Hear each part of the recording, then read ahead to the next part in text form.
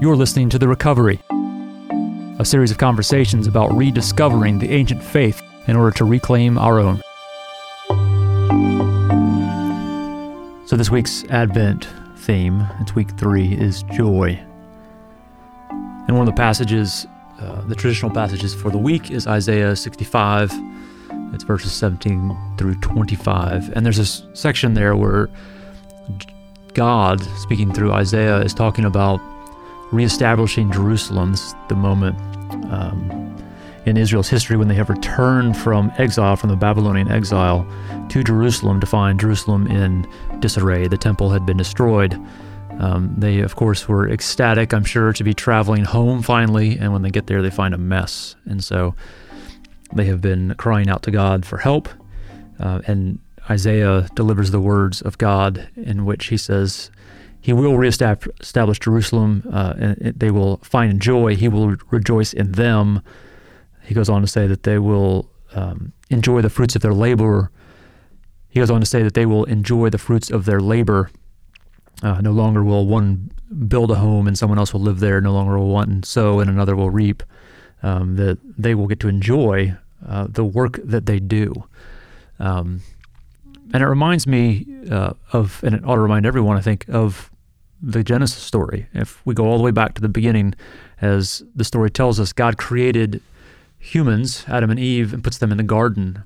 And I was listening on the way home, a little road trip I was on recently, and turned the radio on for some reason. I haven't done that in a long time, but came across some Christian radio broadcast, and the guy who was teaching was talking about how the fall broke the role of humans in the world, that we were created and given dominion over the world, and when we sinned in the garden, that dominion was taken from us and given to Satan. And that's one way to look at the story. I think another more biblical way is to say that, and to understand that the Genesis story as presented to us is a story that describes the building of a temple, of the world as a temple. And in that temple, man, human beings, Adam and Eve, were given the role of the priests.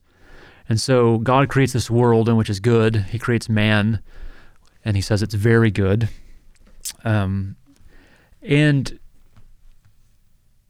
he gives the human beings not simply dominion in the sense that they are now in charge and in control, but they have a particular role, and that is to mediate God's blessing in the world. And so as the priests would later in the tabernacle, the temple,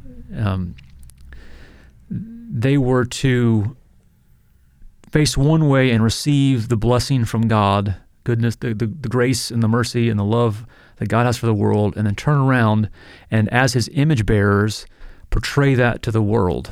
And then at the same time, they were to, in essence, collect the praise and the goodness and the adoration from the world and then turn back to God and offer it to God. And so there was this mediation that was going on between God and the world, and that was meant to happen through mankind. And when they sin, rather than taking up their proper role, they try to be like God, right? So they try to usurp God and abdicate their proper role.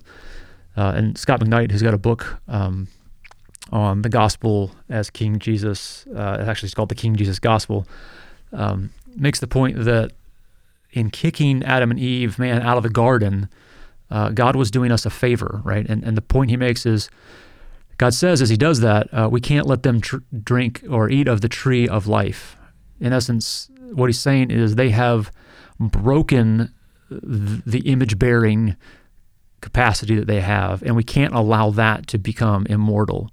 And so from that point on, God decides that he's going to fix the world. He's going to fix the brokenness that we cause and restore us as human beings into our right role, that is the mediators. And we need to understand that having dominion or control over the world is a stewardship role, that we are charged with caring for this place as God would care for it himself, and also as we said, reflect the goodness and the beauty in the world back to God.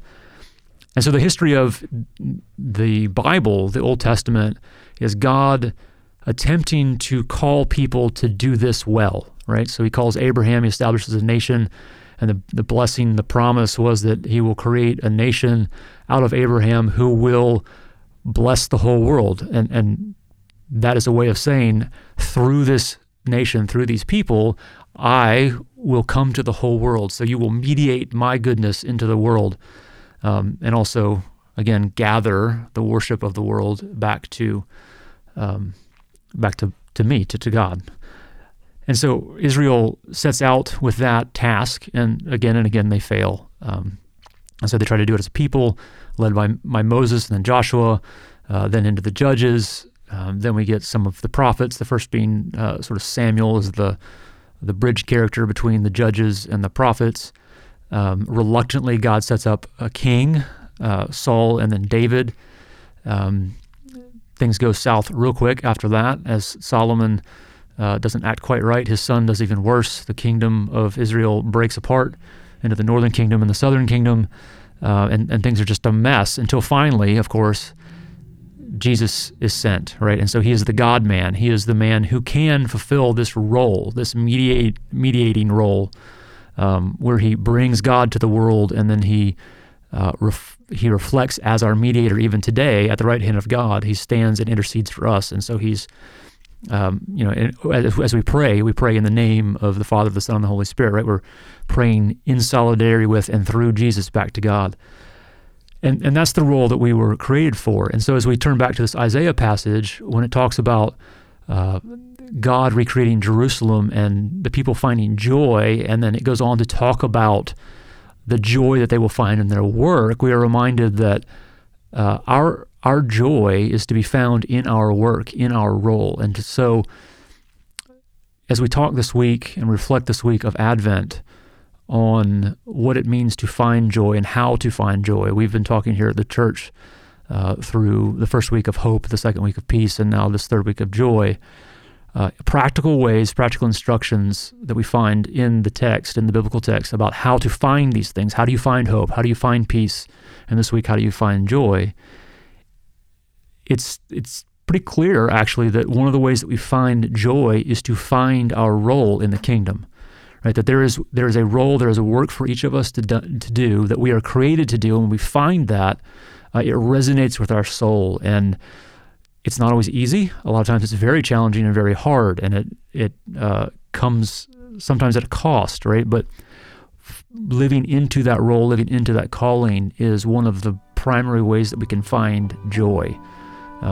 So I just wanted to throw this out there to sort of highlight that point, that joy is, certainly we haven't even defined it, but joy is something that deeper and more pervasive than happiness.